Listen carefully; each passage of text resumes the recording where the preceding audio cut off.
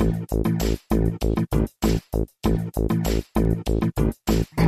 I'm not sure the future of work is about environments like open spaces. I think it's about skills, understanding what your toolkit is, whether it's robot proof. And, of course, the future is tech enabled, it's customized, it's data driven, but ultimately it's still shaped and filled with people. Hello and welcome to Minter Dialogue, episode number 327. Today is Sunday the 12th of May, 2019. And this interview is with Isabel Naidoo.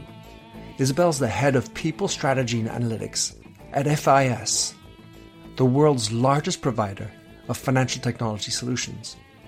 Isabel has led the digital transformation program of people services at FIS through the very disrupted and disruptive world of financial services. Isabel takes us through how she has successfully navigated the change using data and other key mindsets, many useful learnings for anyone dealing with digital transformation.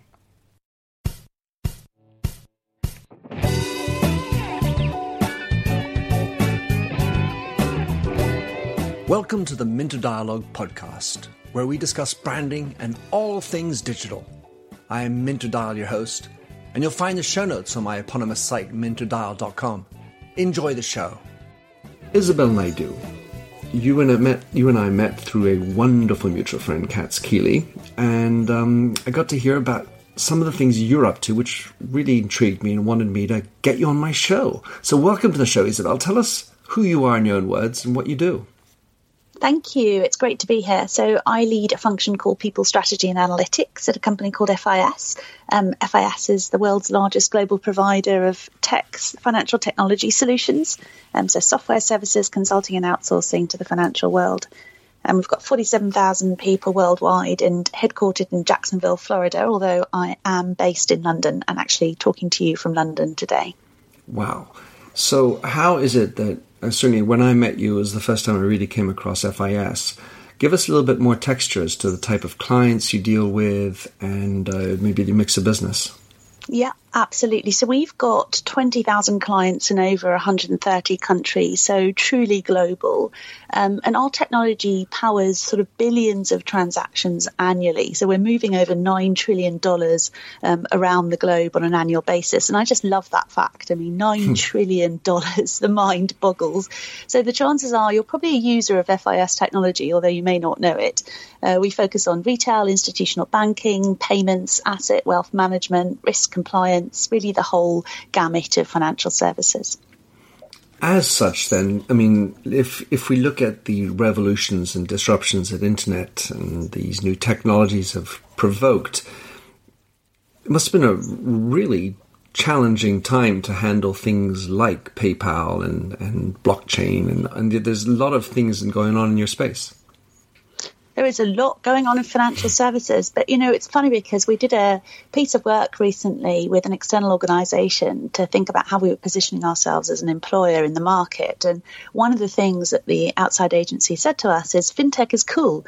People want to work in fintech. It's disruptive, it's doing cutting edge things, so you should leverage that and use that as you build your brand in the marketplace. So we have been doing that, and I think there are many advantages to working in a space like this, which is full of change, and also to work in a tech company when you're thinking about how you look after and lead people and manage sort of digital transformations, because folks are keen and familiar with technology, and so they're more open to using it, I think, than perhaps in some of the more traditional, manufacturing industries, for example. And when did FIS get founded? 50 years ago. We actually celebrated our 50-year anniversary late last year, which was good fun. We did events all over the globe and got people involved. It was excellent, actually. So we're very proud of that. So at some level, you've been around since the beginning of artificial intelligence. That is right. So we've done the whole gamut of tech and had to disrupt ourselves to be able to really accommodate those changes and lead the market in what we do. I mean, surely at some level, being 50 years old, you're kind of a familiar player. You're an installed player, and therefore these technologies came in as disruptive forces. They came in as disruptive forces, but, it's funny. I know that people always talk about disruption as though, and some people think it's a negative thing. I actually think it's great. You have to constantly disrupt yourself, both as an organisation and actually as an individual, if you want to survive in today's world. And I think that's what FIS has been so brilliant at doing, and certainly what we see our leaders doing too in the way that they lead. So very agile. Very agile. So in your role, Isabel, you have been leading digital transformation at FIS. That's correct? Yep, digital transformation of all of our people services. Tell us what you believe have been the keys, because you obviously have been leading a very successful transformation. Tell us a little bit about how that transformation has come around. Yeah, I think data. Really, if someone asked me what the keys are to successful transformation, I'm always going to answer with data.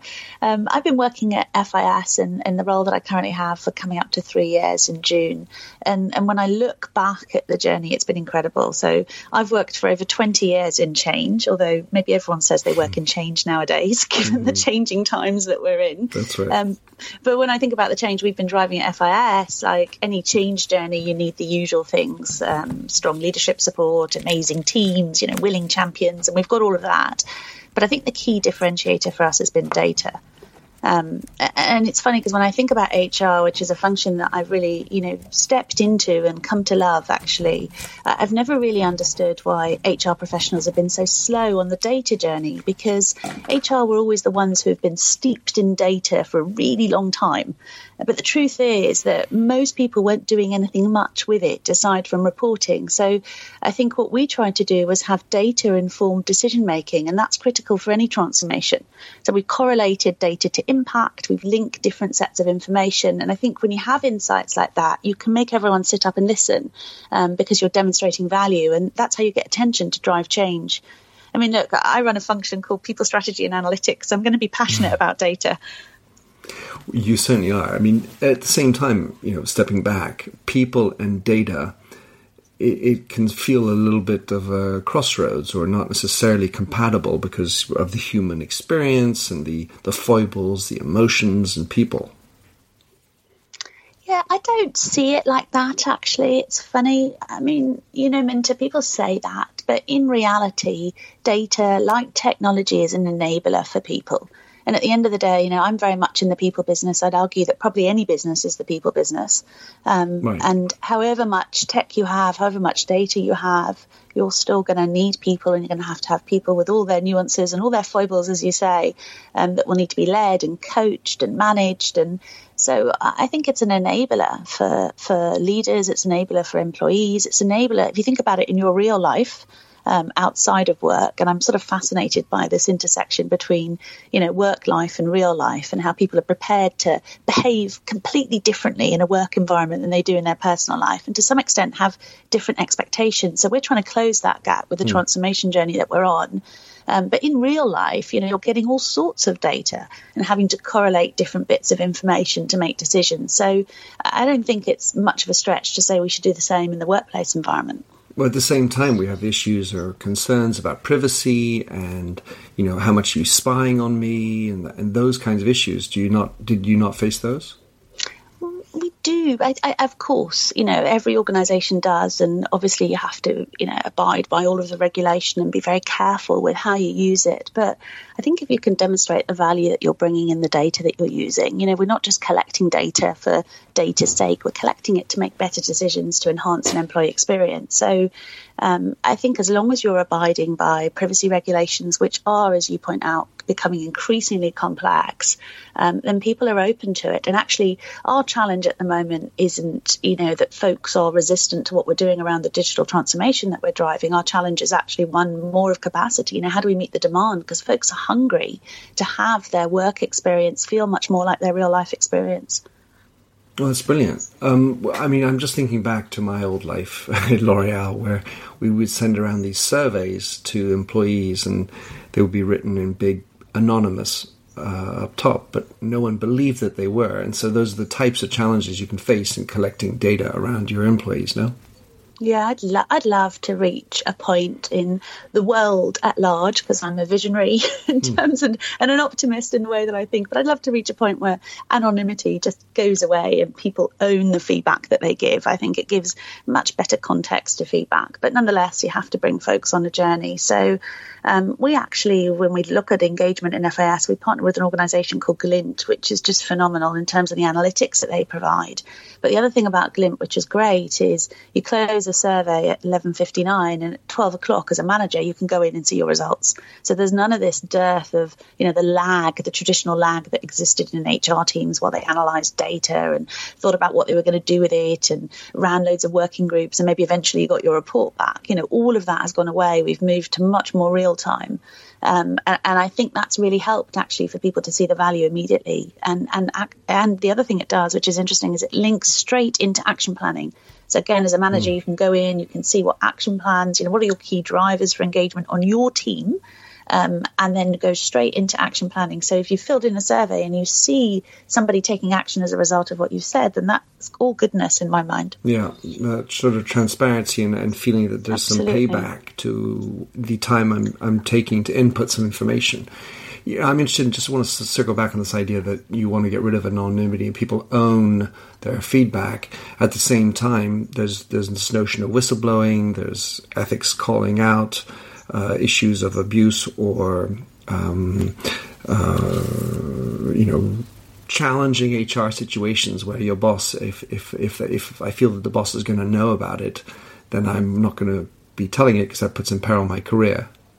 Yeah, I think that's different though. I think that if you've got a situation which is a situation where somebody's acting unethically, then of course you have to have the right channels in place for someone to do that, which of course FIS does. But what I'm thinking about, I don't think we should legislate for the lowest common denominator. I think we should create an environment where people can speak up, where you have a speak up culture, where it's absolutely accepted. But obviously, in addition to that, you need to have the right channels around ethics, which is a huge focus for us as an organisation.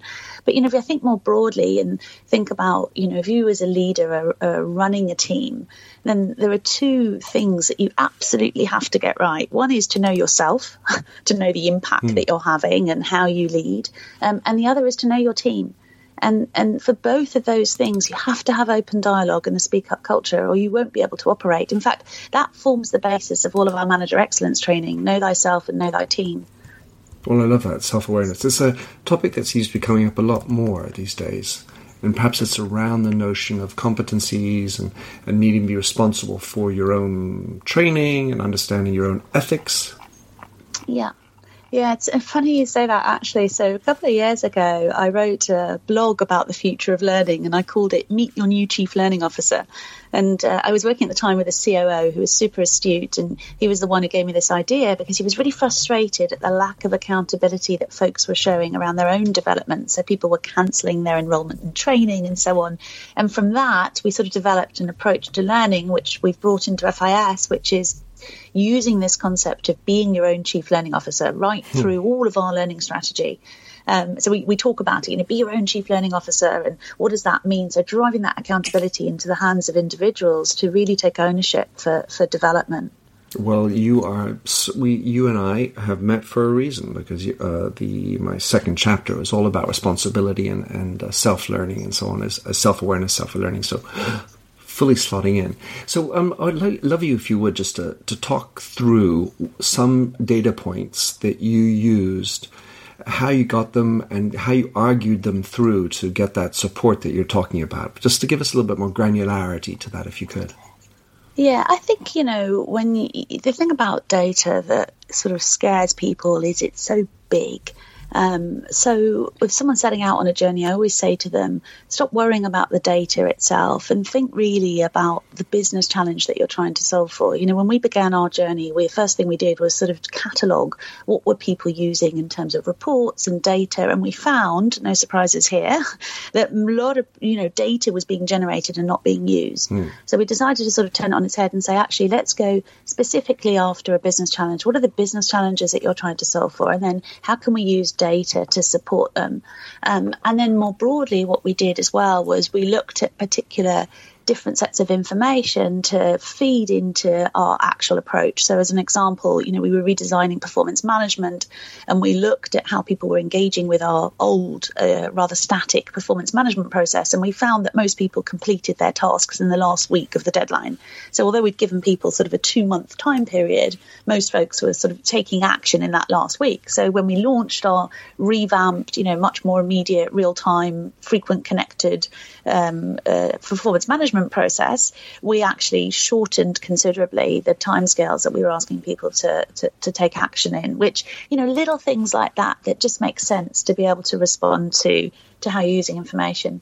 And another data point I'll give you, which was interesting, is when we were designing sort of, what does our manager excellence training look like and what does great look like? We went through all of our results from Glint, from our engagement survey and our provider, and we looked at what were the key drivers of ESAT.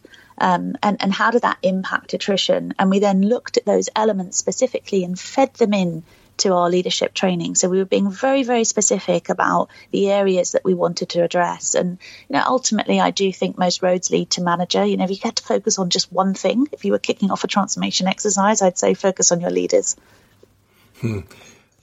And how do you measure the improvements of your leaders? Of the leaders themselves? Yeah, that's a great question. So we look at various different things, and I guess ultimately we're deploying a sort of leadership effectiveness scorecard and so on to our people, where they can look across a whole host of metrics for themselves as leaders. We're very transparent with the information that comes back from Glint, as I mentioned, so you immediately get feedback in terms of your team and the key drivers and where you need to take action. We also run 360s across our organisation for leaders. I think more broadly, ultimately, every organisation has, I hope, a set of people metrics aligned to their business strategy, which is what we have too. So we look in aggregate at some of the core metrics that you would expect us to be tracking around attrition and so on and so forth. But if I think about the transformation journey, what we really want to measure is, are people engaging with the services that we provide, and are we making a difference in the businesses that we support? And ultimately, it comes down to that. So having scorecards is great, and having overall dashboards is absolutely foundational. But ultimately, if you're going to embark on a transformation journey, I think you need to pinpoint what are you trying to actually affect in terms of change, and then how you're going to measure those specifically. Do you get the feeling, Isabel, that this notion of this transformation journey is actually work in progress, business as usual? It's so funny you say that. I heard someone at an EY conference recently talk about change and transformation, and they raised this great point about how companies have been thinking about change wrong for a very long time. So if you're embarking on a transformation journey, it sort of implies that there's some finite end to it, when in reality, it's about a series of small changes that you need to make that add up to the transformation. So I don't think, our transformation will ever be done, but as you go along, you can measure each intervention to see if it's having impact. And I think that's probably the key. You mentioned this term ESAT before. I'm guessing that means employee satisfaction, but just it want to is. confirm. Very American term. I work for a US organisation, so I've adopted lots of Americanisms, and that is one of them. That's absolutely what it is. And in the same space, you have subsidiaries around the world. 360 is a rather American approach. To what extent is that followed and appreciated around the world, and how does that culturally change? That's interesting. I don't know if I think 360s is an American approach, actually, Minta. I'd have to think about that. So I think culturally, at the end of the day, as an organisation, of course, you need to be mindful of local context, and we operate truly globally in, multiple countries, as I mentioned in the introduction. But I also think as an organisation, you have to set down some parameters of who you want to be. And some of who FIS wants to be as a, employer of choice includes having a speak up culture, of being bold, of, having an open leadership style, an inclusive approach, innovative culture. So all of these elements kind of feed into who we are, regardless, if you like, of geo context. And I think that's really important. So with 360s, for example, part of what we believe is that the 360s drive self-awareness, so back to the know thyself and know thy team, and help leaders on their development journeys. And so we would absolutely want to be able to provide that across the globe. And we haven't found that challenging in one particular area over another. One of the things that's interesting with 360s, I think, is to sort of look in aggregate at what are some of the themes that are coming back when you look overall, not individual results so much, but just the overall themes that are coming back, and help people articulate feedback that's helpful to the leader who's receiving it. So I think too often companies go out and launch initiatives, but they don't actually give people the tools to engage with them in the right way. Also speak to your general culture, because what I can say at L'Oréal, in France, 360s was quite an anathema concept. But anyway, moving right along, your You say you're passionate for employee engagement, and of course that makes sense. The question is, how do you actually ensure healthy long-term engagement?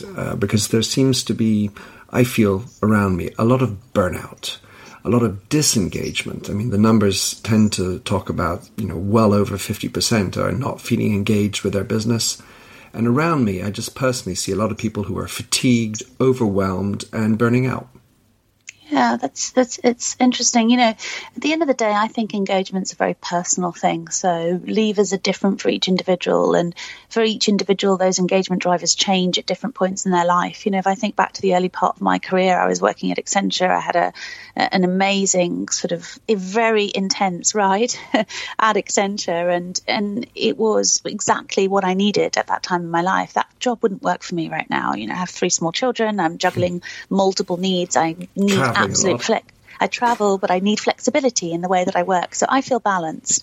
And ultimately, it comes down to choice. If you give individuals a choice and they feel that they're empowered and that they have choice about the way they work, then I think that it's much easier to drive engagement. Now, not every job obviously lends itself to that. So finding ways to engage people within the parameters in which you're operating can be a challenge for leaders. But I think tools like Glint are good because they allow you to pinpoint real drivers. I think, this concept of knowing yourself and knowing your team is great because it allows you to think about what does it mean for each individual. Some people would look at my life and think I'm not balanced, but for me, I'm balanced. And that's the key, isn't it? That for each individual, it's very, very different. And that's why it's so complex as well. It's so hard to sort of legislate at a top level. I don't think, if I think about Big Bang engagement programs with table footballs or whatever the latest craze is, it just sort of pales into comparison when you look at the impact that good leadership can have on a team in understanding what people's drivers are. Well, certainly having personal ambition, that seems to be some element of it. If you don't have the ambition side, or you don't hire for ambitious people, then it can be trouble for them to not feel the victim of overworked. Yeah, I read this article in Forbes the other day by somebody called Cy Wakeman. She's the person who coined that great phrase when talking about leadership, your ego is not your amigo, which I loved.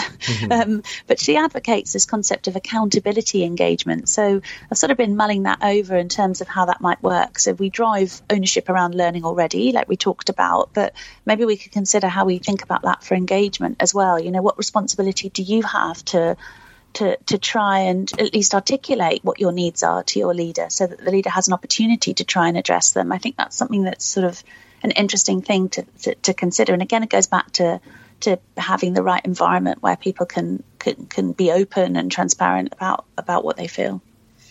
So we've talked a fair amount about this idea of self-learning and self-awareness to know what you need to learn. And you recently tweeted about this learnability quotient, the LQ. I thought that was rather a nifty new idea. In today's world, how do you have managed to implement a type of self-learning program? And is it a question of budget, firewalls? And, what are the kinds of things you go through in order to allow for a great self-learning environment? I loved the concept as well, by the way, which is why I tweeted it. So I'm a sucker for an acronym. So I thought, we've had IQ, EQ, now we can have LQ. But it really resonated with me. How willing are you to learn? And I don't think it is about budget or firewalls or any of those things. I don't even think it's about the learning programs that your company kind of gives you. It's about your ability to adapt, to change, to learn something from every situation. So, personally, I leave every meeting and I think about 3 things I should have done differently. I learned in a meeting yesterday, actually, with somebody that you should also reflect on the things that went well. So I'm going to start bringing that into my approach. But, I seek thinking. Out, positive reinforcement, exactly. But she was actually talking about the neuroscience behind that, which I found fascinating. But, I seek out feedback actively. They're all opportunities to learn. It's not just about training per se. And I think that concept of, making sure that people have the tools to maximize every opportunity to learn and that they understand when they're learning. Because, if you talk about learning to a lot of employees, it can become another thing that they have to do in an ever-expanding to-do list, to your point about burnout. And we want to sort of bust that myth that that's another to do. But learning's actually happening all the time if you go after it deliberately and you're self-aware. So we're trying to teach that through some of our manager excellence and through some of our, phrasing and using this concept of being your own chief learning officer to reinforce that. That's not budget. That's self-awareness and reflection and creating time and prioritizing it. The word that often comes up when I ask people on this show about who they are, they oftentimes say, I'm curious, and therefore I'm interested in learning. At the same time, I can't help but think about Brian Solis's new book, Life Scale, how Brian talks about this sort of thirst for curiosity, thirst for learning, at the same time leads you down a million rabbit holes in today's world. And so you can end up being devoured by the amount that there is to learn. Yeah, I can see that as a risk. And I also think, not everyone, I think this concept of the ideal employee, someone who's, highly ambitious or someone who is curious, it just doesn't exist. Different roles require different skills, and each one of them has an important and huge value in an organization. So I think companies need to be careful of creating this notion of, and commentators, right, need to be careful of creating this notion of there's one way of doing things. And if I go back to this concept of the difference between the real world and the work world, if you like, in the real world, you're constantly inundated with information, and you choose how you engage with it. And sometimes, some people will work and love a particular app. Some people will devour, YouTube videos, whatever it may be. And people are quite clear about what they like and don't like.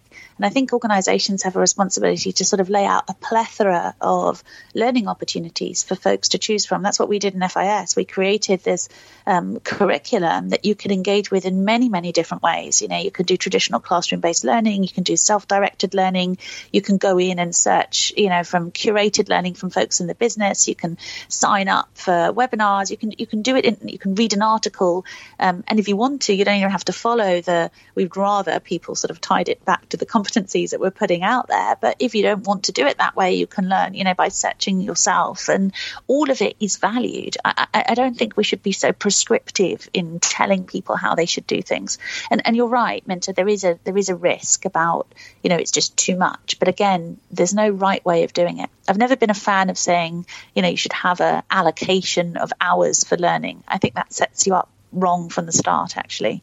I think you should, your learning needs are very different to mine, and we should be able to have a customized experience like we do in the real world. Yeah, I certainly think that is the future, yet I don't believe that most of the learning platforms that are out there are well equipped yet to give you that sort of customized, personalized version. It sort of ends up being, 18 tabs, check one, 15 pages on Google, and maybe one of them's or YouTube, and one of them's the good video that's going to give you the right information to the problem that you're trying to seek or not, and who's qualifying that, and it ends up being difficult yet. So, of course, I'm into it.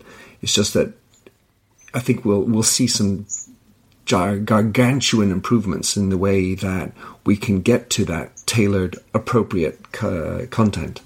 Yeah, or even that it's happening, without you having to look for it. So at the moment, for example, in our approach, we've created all these different learning opportunities built off our competencies, and it's great. It's a fantastically easy way of navigating and finding stuff linked to something very specific, a behavior or a skill set that you want to develop. In a brave new world, perhaps you take that a step further, and it would, see the way I'm operating and that I'm buried in emails and meetings, and, offer me time management guidelines, for example. That's sort of a way of thinking. Now, again, you'd have to be open to being tracked. Yeah. I'm not sure companies and employees are ready for that, but I can certainly see how that might happen. A bit like if you use any of the fitness apps and so on, sort of tracks you and gives you little tips and things about how you can do things differently. The opt-in. So you also are well equipped in talking about the future of work. And of course, this is sort of part of what we're talking about. But what are your thoughts on how to create the right environment at work? You mentioned table football, beanie bags to have naps, what open spaces, which is getting kind of a bad rap recently in the press. What do you think are the things that will make for the best future of work environment? Yeah, I just want to be clear. I'm not advocating beanie bags or table sample, just in case anyone listens to just that bit. Yeah, right. Out of context. I mean, look, it's another big question. It's not really the future. It's happening now. That's one thing I'll point out, because I sort of laugh. I say myself, I talk a lot about the future of work, but in reality, this is the future. Right? We're living it and sort of designing at the same time. We built out our HR transformation around 3 core roles that we felt everyone needed to play. So we said, everyone needs to be a change agent, they need to be a coach, and they need to be a data analyst. Of course, data analyst was in there.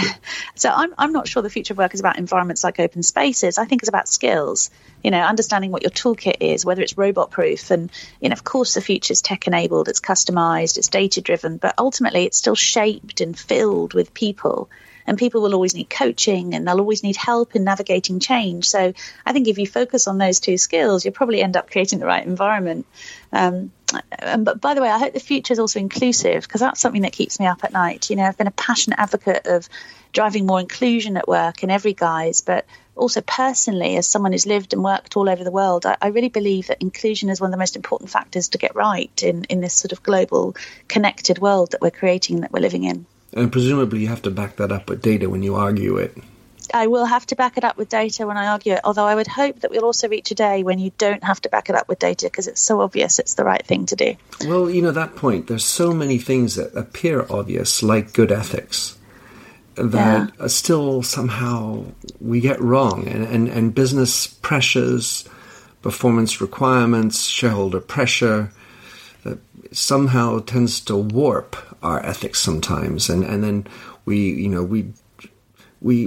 talk about numbers rather than people. It's amazing how we get off track.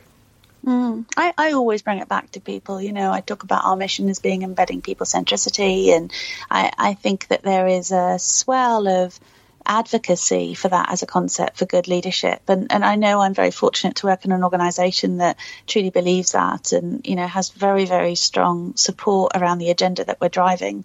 And I do think there is a place in companies also to have the right policies and processes and procedures in place. And at the end of the day, you can't, I guess, in any environment ever legislate for 100%. But I do think that there is this groundswell of movement around it. Just makes good sense to do good business. And increasingly, we're hearing more and more about purpose and purpose-driven organizations. And I do believe that they're important. I don't think they're just words. I think people are buying in, and you can see it in their buying patterns. They're buying differently. They're choosing differently, because whether they believe and can see substantiated the purpose and the reality behind that with companies. Unfortunately, so I think that's a good thing. Yeah, and unfortunately, there is data that also supports the fact that inclusion, diversity, and purpose separately are good for shareholder performance. So hopefully the future will be easier. Listen, Isabel, thanks for coming on the show, giving us your time. Tell us how we can find out a little bit more about you, or connect or listen to what you're up to. Great. So you can find me on Twitter at Isabel Naidoo, and I also blog regularly on topics around future of work, inclusion and leadership on LinkedIn. Brilliant. Well, I will put all that to help your people follow you on LinkedIn. And thanks a lot for coming on the show, Isabel. Thank you. It's been great. Thanks for having listened to this recording of the Minter Dialogue Show. You'll find the show notes and other blog posts on minterdial.com. If you enjoyed the show, please head over to iTunes to give a rating and review. And to finish, here's a song I wrote with Stephanie Singer, A Convinced Man.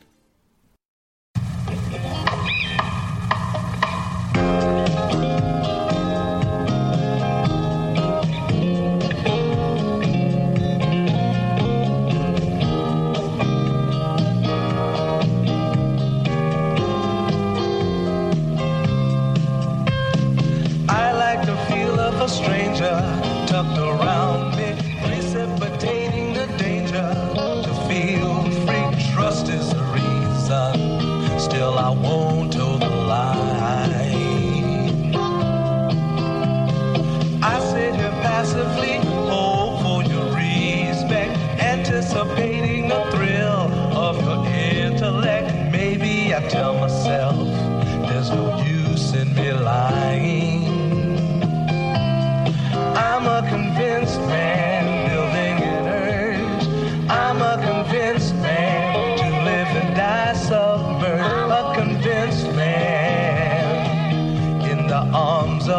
woman. I'm a convinced man, challenge my fate. I'm a convinced man, competition's innate. A convinced man in the arms of a woman. Despise revenges and struggle to see. Live for the challenge so life's not incomplete. What's wrong with challenge? I know soon we all die. I like the feel of a stranger tucked around me, precipitating the danger to feel free. Trust in my reason and let me show you why. I'm a convinced man, practicing my lines. I'm a convinced man, here in these confines. A convinced man in the arms of a woman. I'm a convinced man, bid to the test. I'm a convinced man, I'm ready for an arrest. I'm a convinced man in the arms of a woman.